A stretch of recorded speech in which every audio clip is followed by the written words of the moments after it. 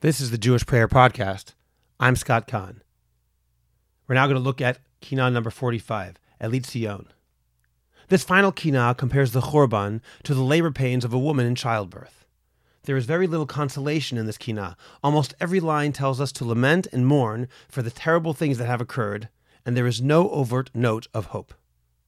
Nevertheless, there is an implicit nechama, the comparison of our wailing to the cries of a woman giving birth.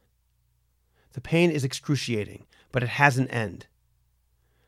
The pain of today gives birth to the hope of tomorrow.